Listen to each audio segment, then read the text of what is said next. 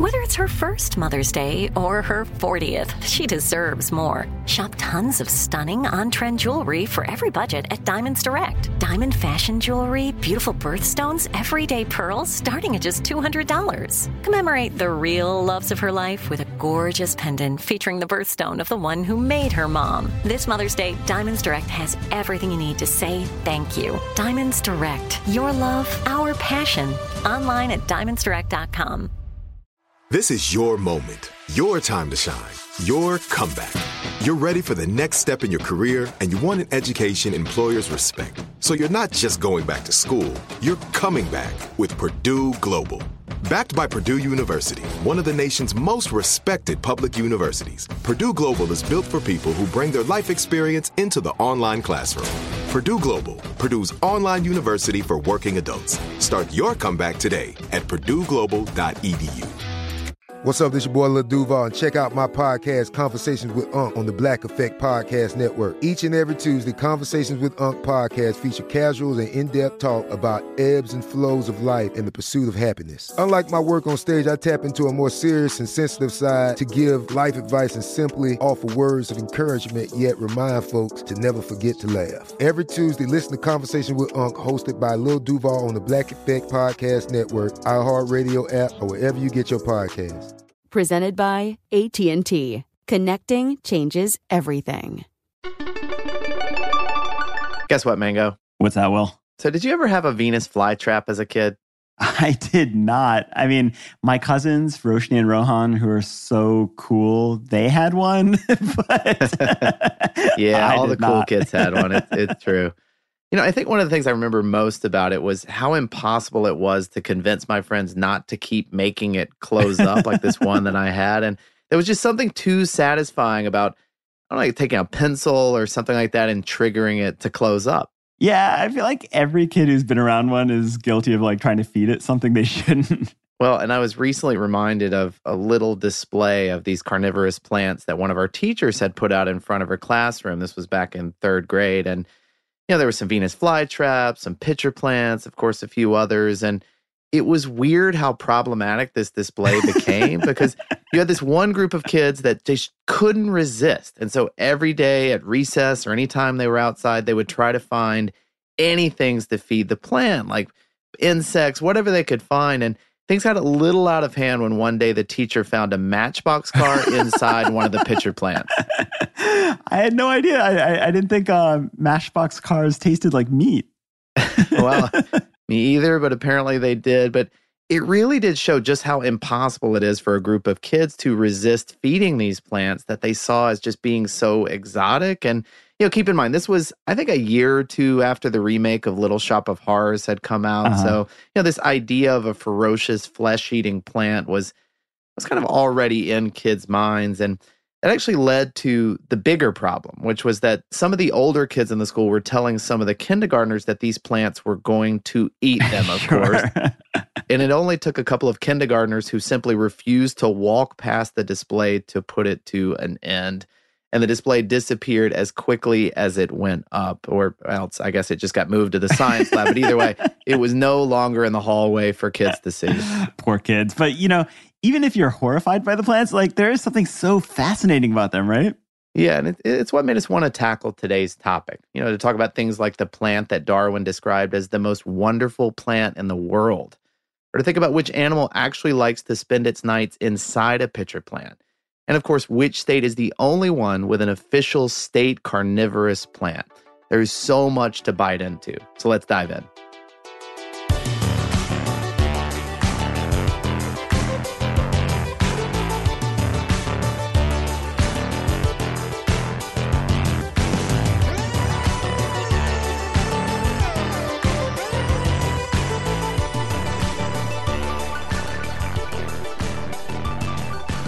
Hey there, podcast listeners. Welcome to Part-Time Genius. I'm Will Pearson, and as always, I'm joined by my good friend Mangesh Hattikudur. And on the other side of the soundproof glass, tending to his own Venus flytrap, but trying to feed it, is that a Slim Jim? It is a Slim Jim. Oh, wow. That's our friend and producer, Tristan McNeil. I know. I already told him I don't think it's going to eat a Slim Jim, Tristan, but he just looked me in the eye and said, meat is meat. Kind of a weird catchphrase there, Tristan, but I mean, this is something that a lot of people are actually curious about is what types of meat do Venus flytraps prefer, do you know? Yeah, so usually, of course, they go for insects and spiders, though I did read that some flytraps will occasionally catch a small frog for dinner. And Oh, wow. there are also these carnivorous pitcher plants in the Philippines that are big enough to digest rats and shrews. Wow, so that's actually true then. Is that something that happens often? Not exactly. So frogs and rodents are pretty big meals for carnivorous plants. Basically, it's like I don't know, like if human ate an entire cow or something, right? It's not something that we do very often just because of how much time and energy it takes to digest something that huge.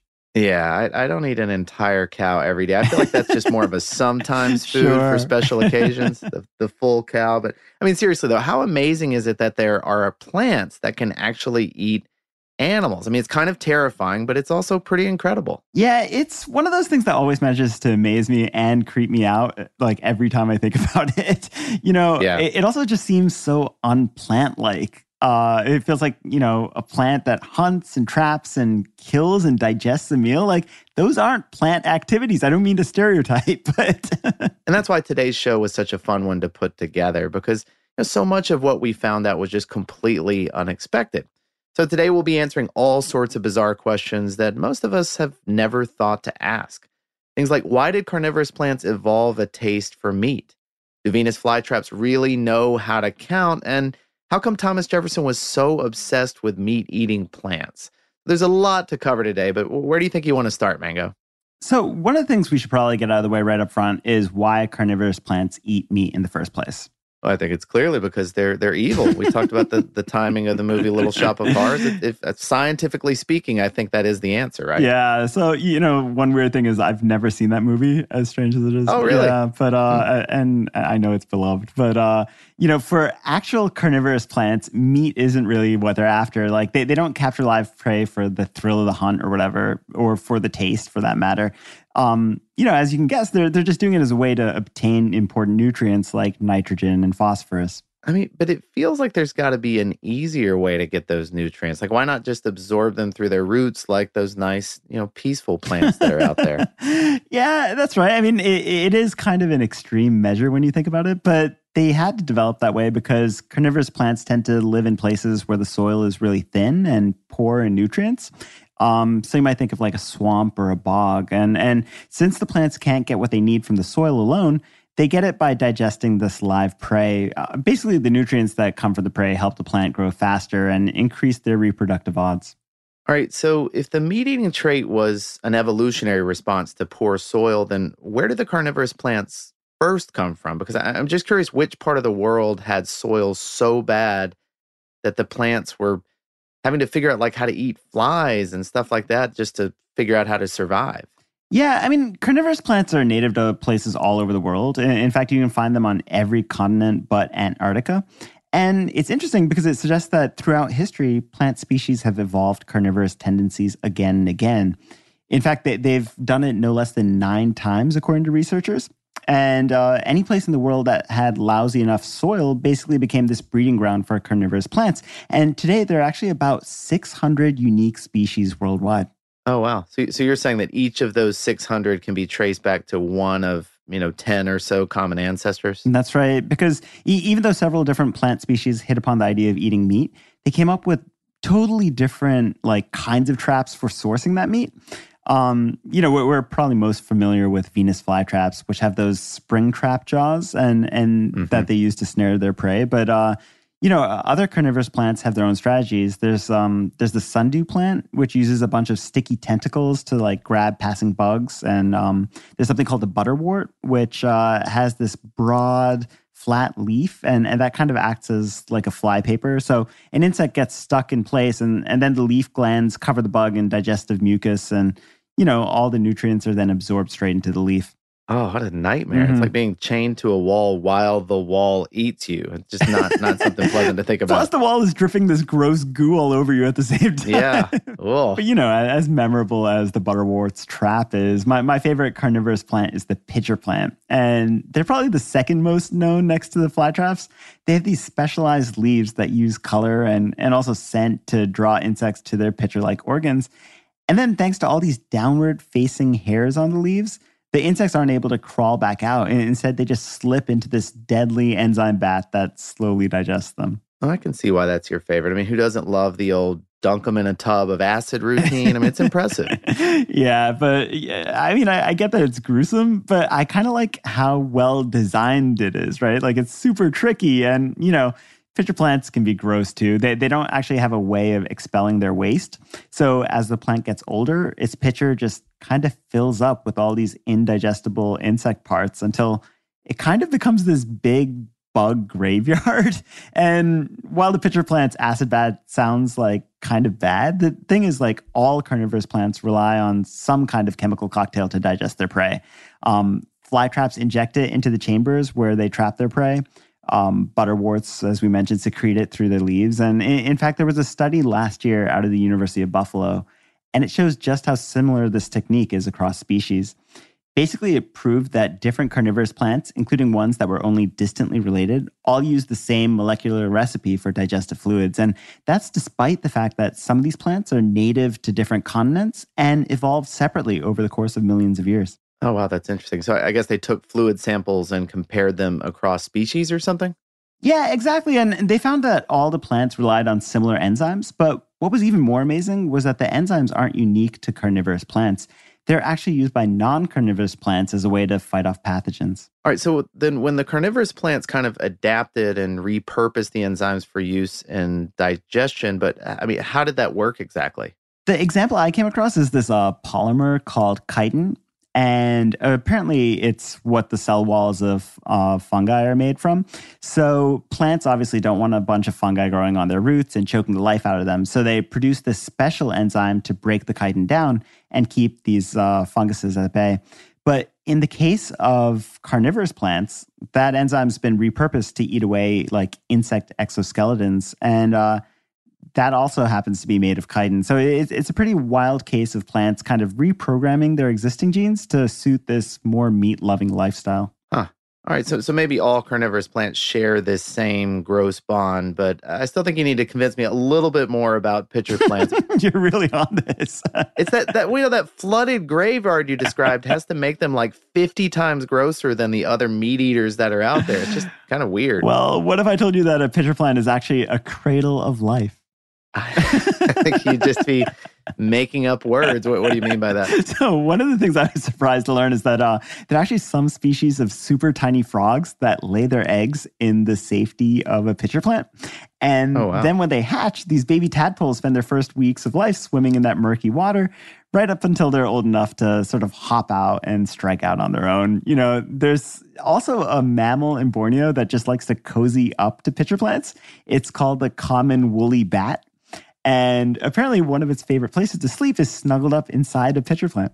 Wait, it actually sleeps inside the pitcher? Like, why would it want to sleep in a bunch of dead bug water? What's the incentive there? Well, that's what makes this particular species so special. So it actually grows two different kinds of pitchers. The first is your standard bug catching pitcher. It's close to the ground, it smells sweet, and it's filled with these digestive fluids. But the second type of pitcher is designed especially for bats. It's higher up, it's dry inside, and it's shaped almost like a little reflector dish so that the bats can easily spot it with their sonar. Huh. Well, what's so special about bats? Like, why would the plants kind of roll out the red carpet just for them?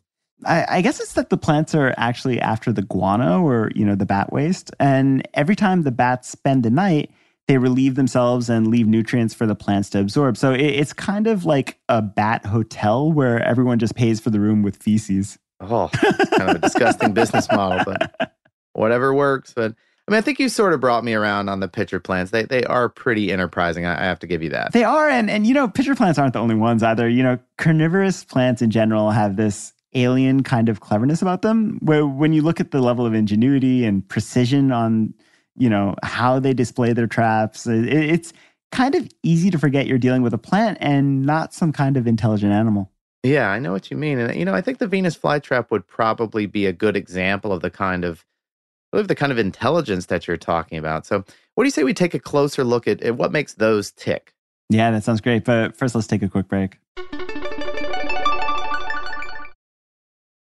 The Home Depot wants every mom to have their own outdoor oasis this Mother's Day, whether that be a new space to relax or a beautiful garden upgrade. At the Home Depot, you could give mom a gift that's as unique as she is, with a stylish and comfortable place to entertain or relax for the mom who does it all. And with convenient delivery, you won't have to stress over getting it to her either. Looking to step up your Mother's Day flowers for the mom who's great with gardening? Let Mom's green thumb do some digging with colorful flowers, pots, and premium soils to bring out the most in her patios, walkways, and gardens with the Home Depot's Mother's Day Savings Event happening now. Get Vigoro potting soil, just $8.97 for strong, healthy, vibrant plants indoors and outside. Start your Mother's Day shopping and saving today by checking out the Home Depot's extensive selection online at HomeDepot.com or directly in store near you with convenient pickup and delivery options. See HomeDepot.com/delivery for details. The Home Depot, how doers get more done.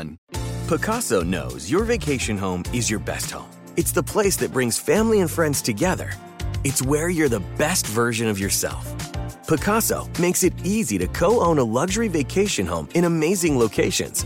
Listings start at $200K for 1/8 ownership. Pacaso does the hard parts for you. Luxury furnishings, maintenance, billings, scheduling, and more. With a home management team that provides support before, during, and after your stay, so you can focus on the relaxing, hosting, and making memories with family and friends. And you can resell on Pacaso's marketplace anytime, historically for a 10% gain. With Pacaso, you can stop saying someday and start building family traditions today in a vacation home you own and revisit time after time. Visit Pacaso.com today to see thousands of luxury vacation home listings. That's PACASO.com. This is it. Your moment. This is your time to make your comeback with Purdue Global. When you come back with a Purdue Global degree, you create opportunity for yourself, your family, and your future. It's a degree you can be proud of, a degree that employers will trust and respect. Purdue Global offers working adults like you over 175 flexible degree programs to meet your specific career goals. These include associate, bachelor's, master's, and doctoral degrees and certificates. Purdue Global degree programs range from nursing to business to communication and more. Whatever your interest, we have the degree that will move you forward. You have the knowledge, you have the experience. Now it's time to get credit for the work you've done and earn the recognition you deserve with Purdue Global, Purdue's online university for working adults. You know you're worth it. We do too. So don't wait another second to get the degree that will take your career to the next level. Start your comeback today at purdueglobal.edu.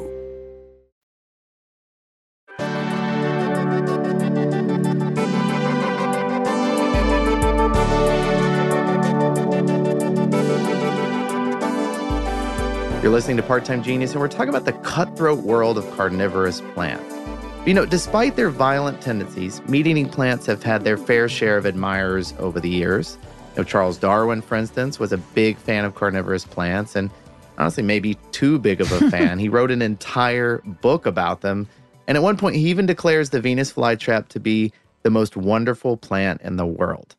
He also went to bat for the plants against scientists who weren't as enthusiastic about meat-eating plants as he was. Like, you remember those sundew things that you mentioned earlier, the plants with the sticky tentacles? Well, apparently Darwin knew a botanist who didn't think sundews were anything to write home about. So Darwin sent a note to the guy saying, quote, "You are unjust on the merits of my beloved sundew. It is a wonderful plant, or rather a most sagacious animal. I will stick up for the sundew to the day of my death." I mean, it does sound like he was really smitten. And it's funny because Thomas Jefferson had a similar fascination with flat-traps, though I don't think he ever got to study them up close the way Darwin did. Yeah, that's true. But I mean, it's not for lack of trying. I was actually looking into this a little, and it turns out that Jefferson had an especially tough time tracking down his own Venus flytraps. And it's a little weird because you have to consider that some Venus flytrap species are actually native to the Carolinas.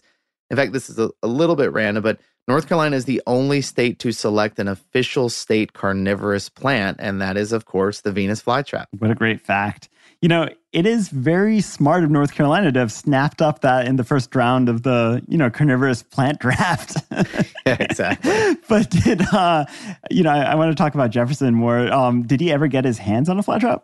Well, we actually don't know for certain. I mean, what we do know is that Jefferson started a letter campaign back in 1786, and he was requesting that multiple people send him either flytrap seeds or fully grown plants as soon as possible. I guess this was an urgent matter. And unfortunately, the plants were so hard to come by and the Postal Service was so unreliable back then that Jefferson didn't actually get his hands on the seeds until a full 8 years later. So in January 1804, President Jefferson wrote a letter to Timothy Bloodworth saying, "I thank you for the seed of the flytrap. It is the first I have ever been able to obtain and shall take great care of it." So he finally got it then. Yeah, he definitely got some seeds in 1804, but unfortunately the trail goes cold after that until like 1809 or so.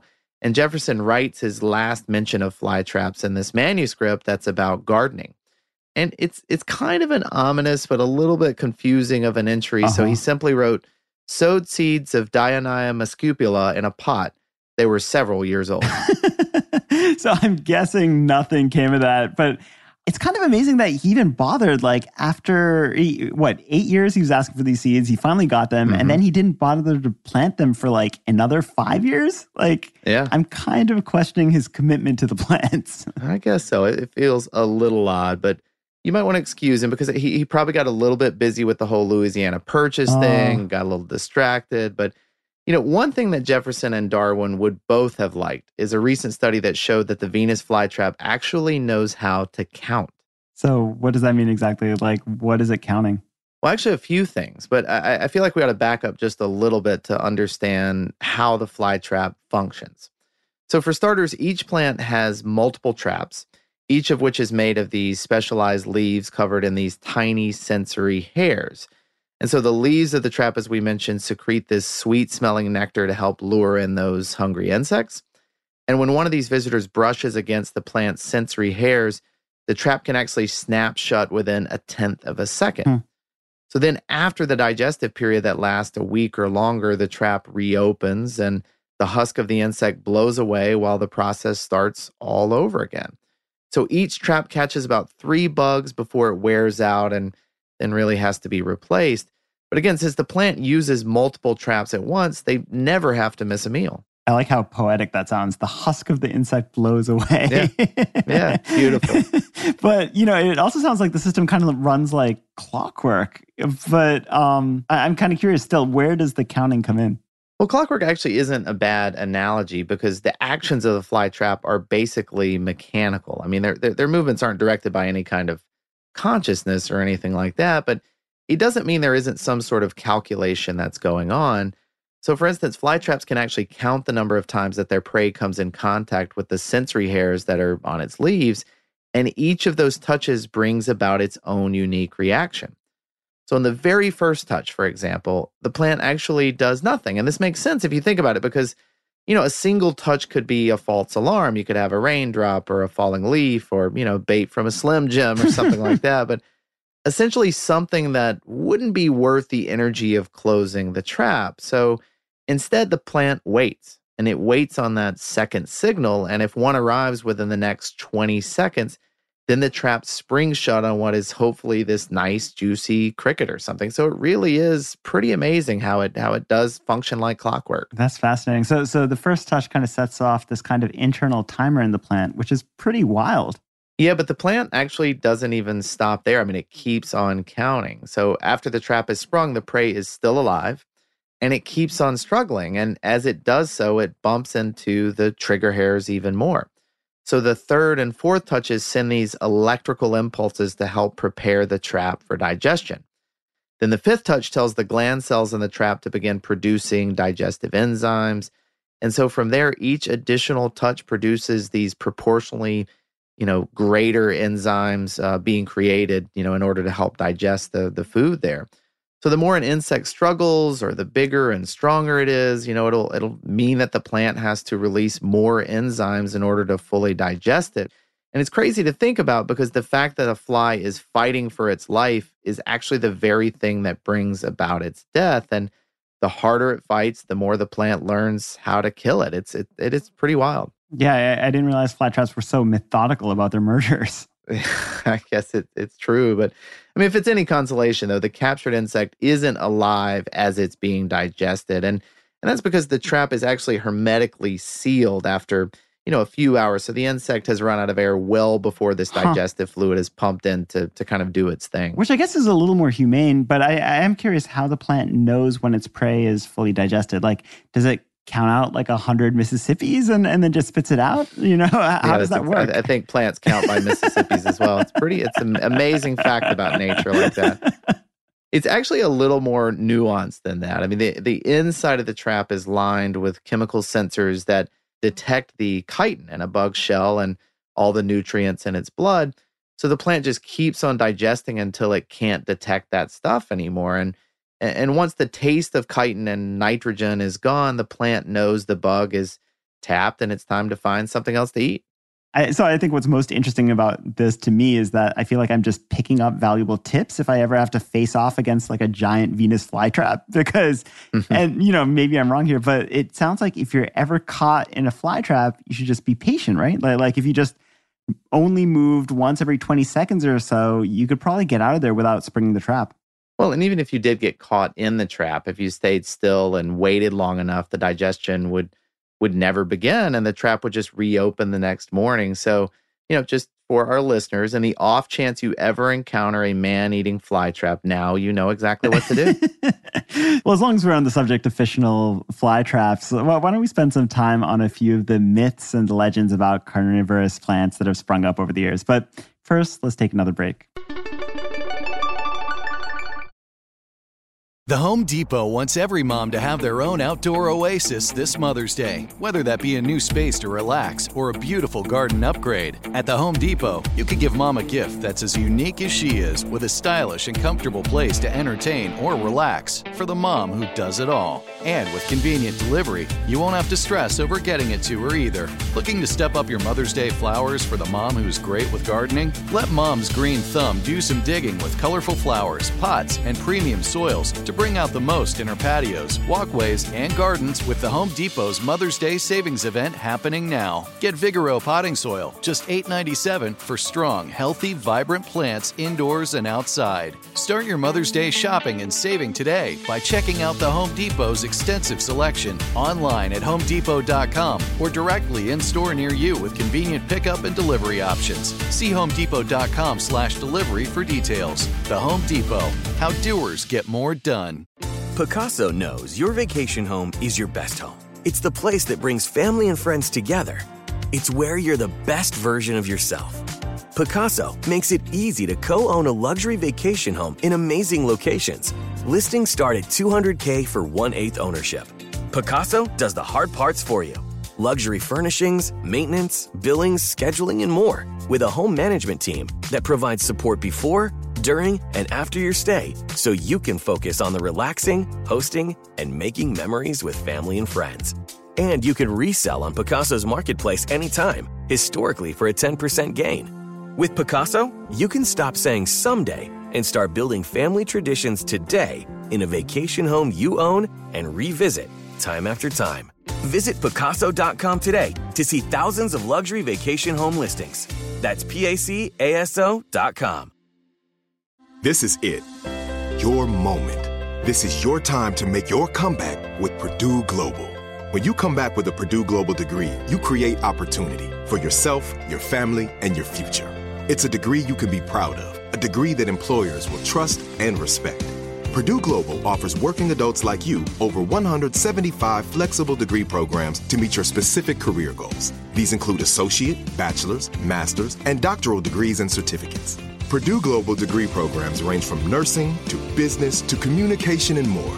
Whatever your interest, we have the degree that will move you forward.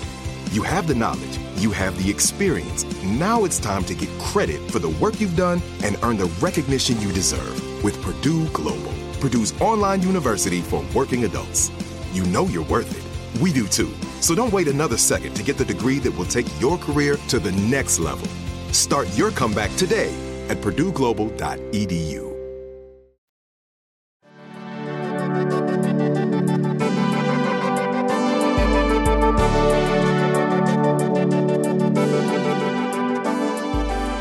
All right, Mango, so since you brought up man-eating fly traps again, I thought we should settle the age-old debate and answer once and for all, whether or not a Venus flytrap can really digest human flesh.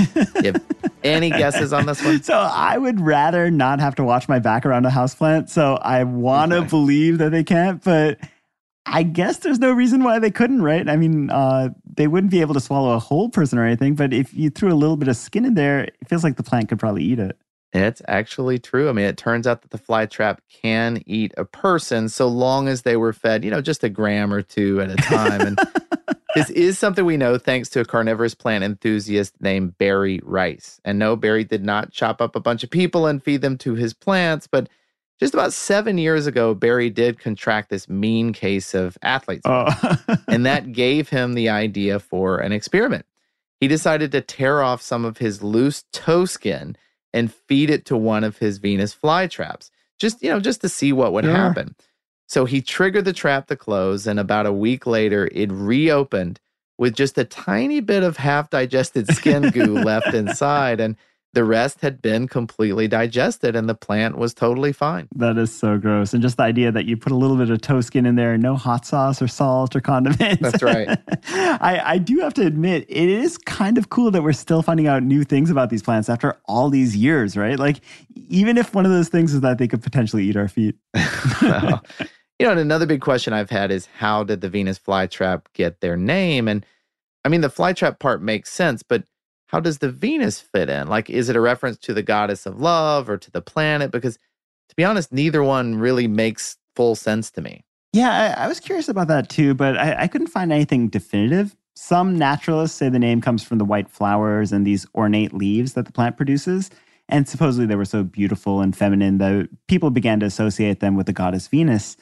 However, there's another theory that many historians subscribe to, and that one's a little dirtier. Apparently, a bunch of naturalists in the late 1700s, they thought the plant's trap was, kind of resembled a female genitalia. So they started calling it tippity twitchit, which is not a term I learned in health class. Yeah, I was going to say, I don't know. But this was the 1700s, and it was a different time. But, a few years later, someone decided to class up the illusion to femininity, and they gave it the name of a goddess instead. Those naturalists are just a bunch of cards, huh? That's pretty funny. I think I'd rather stick with the Little Shop of Horrors origin story and just say that the plants are actually aliens from outer space, and I guess the planet Venus, presumably. Yeah, so, 100 years ago, you wouldn't have been alone in that theory. So back then, we didn't know much about the surface of Venus, and all you could see through a telescope was this thick blanket of clouds. So a ton of researchers speculated that Venus might be this steamy planet covered with lush jungle landscape. And, this really sparked the public's imagination. Sci-fi writers began depicting the planet as this world of carnivorous plants. And of course, that theory fell to the wayside when scientists actually could see the planet's surface and realized that it's actually a balmy 900 degrees or so on it. So, that isn't great for supporting life. Wow. Yeah, it seems like there was a period from about the 1880s to the mid-1900s when these stories of man-eating plants were really all the rage. And, one of the most famous instances was also the first depiction of carnivorous plants in pop culture. Now, it was supposedly this first-hand account from a German explorer and scientist. And in 1881, he claimed to have witnessed a ceremony in which this tribe in Madagascar actually sacrificed a woman to this enormous flesh-eating tree. And he described the plant as having a base like that of a pineapple, with 8 long spiky leaves and 6 powerful tendrils that could wrap around a victim, kind of like snakes would, I guess. And this was published as if it was a true story, like in newspapers? Yeah, I mean, newspapers, magazines, science journals, you name it. And other explorers confirmed this story over the years, though none of them ever provided any hard evidence of what they claimed to have seen. And the reports were just accepted as fact for decades, all the way up until, like the mid-1950s, when this science writer named Willy Ley finally debunked this whole thing as being a hoax. So I guess this was all made up as a way to, make money or something? Well, somebody made the story up, but it actually wasn't the story's author. And in the end, the German explorer turned out to be just as fake as the tribe and the plant itself. And so nobody really knows who was behind the hoax, but whoever it was helped cement these carnivorous plants in the popular culture for decades after. without this man-eating tree of Madagascar to pave the way, we may never have gotten the genre classics like Little Shop of Horrors or some of the others, which obviously, as you said earlier, made such an impact on you. So, you know what I find really strange is for all the stories we've concocted about the threat of carnivorous plants and how creepy most people seem to find them, the plants are really the ones that should be afraid of us, not the other way around. Oh, what do you mean by that? Well, Matchbox cars for starters. But right, of course. Those are dangerous. But one thing I came across this week is that many carnivorous plant species are endangered, possibly as many as half of all known species. And as you might guess, humans are the biggest threat they face, from habitat loss to pollution to even poaching. And we're just making things really difficult for meat-eating plants. You say poaching? So people poach these carnivorous plants? Yeah, it's actually a huge problem. So if you take Venus flytraps, for instance, you remember how Jefferson had such a hard time sourcing them, even though he lived just one state north of their native habitat. I mean, that's because wild flytraps grow in this extremely limited area. There's a 75-mile range in and around Wilmington, North Carolina, and even within that area, the plants are really rare.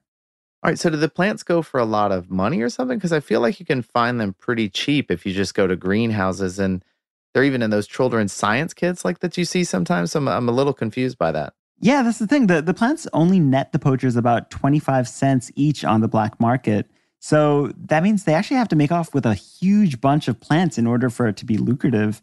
And of course, that only makes the problem worse, right? Like, you know, I was reading this story in Smithsonian about this international group of flytrap poachers who once tried to smuggle 9,000 poached flytraps on a flight to Netherlands. Yeah, it's more than a quarter of the species' naturally growing population. Wow. So I'm assuming they were caught?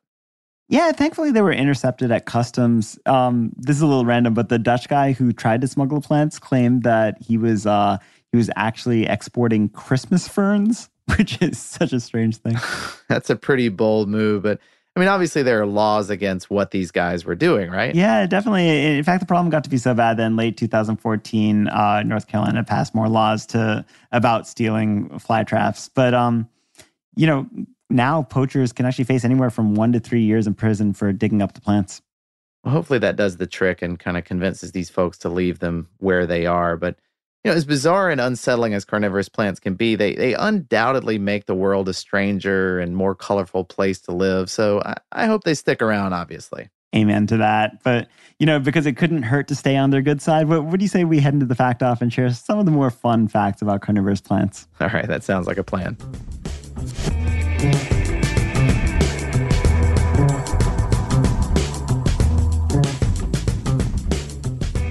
While Facebook has developed a reputation as the place to stalk exes and manipulate elections, you shouldn't really get down on the social media site just yet, because one of the cooler things Facebook has helped us do is identify new species.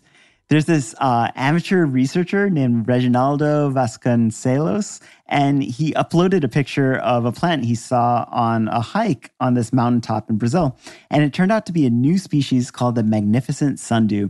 Apparently, the plant, which grows 5 feet tall and can eat dragonflies, is severely endangered, but it's on this mountain that a lot of people access, so it's kind of surprising that it took us this long to find it. Okay, so we talked about this earlier, that carnivorous plants use all sorts of techniques to attract their prey, you know, from bright colors to the various fragrances they emit. Scientists in India just discovered that they have another trick up their sleeves. Some pitcher plants in the region glow with this ultraviolet ring around their rim. And so while humans can't see the ring, ants and other insects are actually very much attracted to it. That's really fascinating. But how do you test out something like that? Well, the scientists actually painted some of the plants in the wild with some sort of chemical that turned the UV ring off. And when they did that, those plants weren't able to catch nearly as much food as the others. That's really fascinating. So Atlas Obscura has a little piece on celebrities with animals named for them. And of course, there are plenty of these, right? Like we've talked about, Hugh Hefner has a rabbit named for him. I think Michael Jackson has a hermit crab. We recently talked about a shark named for Peter Benchley. But, you know, according to the article, only about 50 people have 2 animals named for them. And only 9 people have more than 5 species named for them. And those heroes tend to be people like Franklin Roosevelt, Barack Obama, Nelson Mandela. But, you know, one person with at least 18 critters and plants named for him is David Attenborough. The naturalist has a wildflower, a flightless weevil, an echidna, an Attenborosaurus, but these are all named for. But the most interesting to me is the Attenborough pitcher plant, which is only found on one mountain in the Philippines. And this is actually the one that's big enough to digest rats and shrews. Oh, wow. I'd actually love to see one of those things. That's pretty wild. Yeah. All right, well, here's something that's interesting. In Wilmington, North Carolina, there's a massive carnivorous plant garden. Now, the city apparently created the space after a beloved horticulturist named Stanley Reeder, who had passed away. Now, he was known around the town as the flytrap man. And it's cool because there's a full 3/4 acres dedicated to cultivating pitcher plants, sundews, Venus flytraps, and all these other meat-eating species. And so visitors can come for free and take tours while they're there. And with the one note being that they're asked to wear closed-toed shoes because, of course, the plants do have teeth. But what's crazy is that this is a site with a lot of thefts, actually. In fact, in 2013, 1,000 Venus flytraps valued at $20,000 were stolen from this location alone. And while the criminals behind this plant heist were never caught, that's actually the crime that triggered making stealing anyone's Venus flytrap a felony. Oh, that's interesting. And I do kind of love the idea of a Venus flytrap heist. Like, I would love for the next Ocean's 11 to be based on that. I had a fact about furniture that's been made to eat insects and even small rodents, and it's all based on flytraps. But I actually think we should end with Flytrap Man. I think he deserves the credit. So sorry, I got a little distracted because it actually looks like Tristan finally got the Slim Jim to go down. Oh no, wait! Looks like he's eating it. Tristan ate. That's amazing. That's really impressive. Well, anyway, sorry, got a little distracted. This was a fun episode to work on. But from Tristan, Gabe, Mango, and me, thanks so much for listening.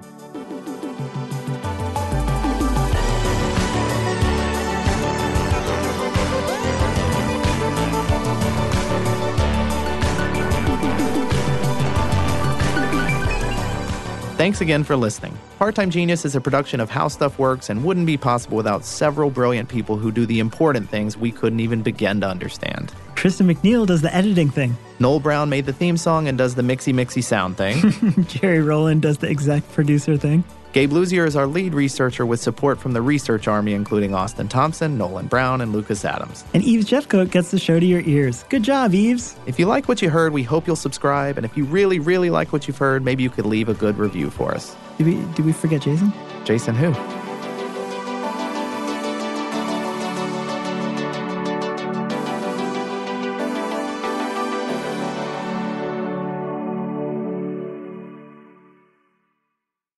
Live Nation presents Concert Week. Now through May 14th, get $25 tickets to over 5,000 shows. That's up to 75% off a summer full of your favorite artists like 21 Savage, Alanis Morissette, Cage the Elephant, Celeste Barber, Dierks Bentley, Fade, Hootie and the Blowfish, Janet Jackson, Kidz Bop Kids, Meghan Trainor, Peso Pluma, Sarah McLachlan. Get tickets to more than 5,000 summer shows for just $25. On sale now through May 14th. Visit LiveNation.com/Concert Week to learn more and plan your summer with Sean Paul, Sum 41, 30 Seconds to Mars, and Two Door Cinema Club. Are you still searching for your perfect place to call home? Well, now is the time to buy at Fisher Homes. If you're looking to move in before the end of 2024, May could be your last opportunity to start building your dream home and close before the year's end. If you're hoping to move in even sooner, Fisher Homes also has homes that are move-in ready and waiting for you, where you can start enjoying the benefits of homeownership even faster. Schedule your personal tour with a new home advisor today at FisherHomes.com and make this spring the season you find your perfect home sweet home. We went from normal life, healthy child to acute lymphoblastic leukemia, or B-cell ALL. The St. Jude team came up to get CJ via ambulance. Shortly after that, I noticed a rainbow. It meant that there was hope. We were driving into hope. To have hope is to have your child healthy, and we have that because of St. Jude. You can help kids fight childhood cancer. Please become a St. Jude Partner in Hope today by visiting musicgives.org.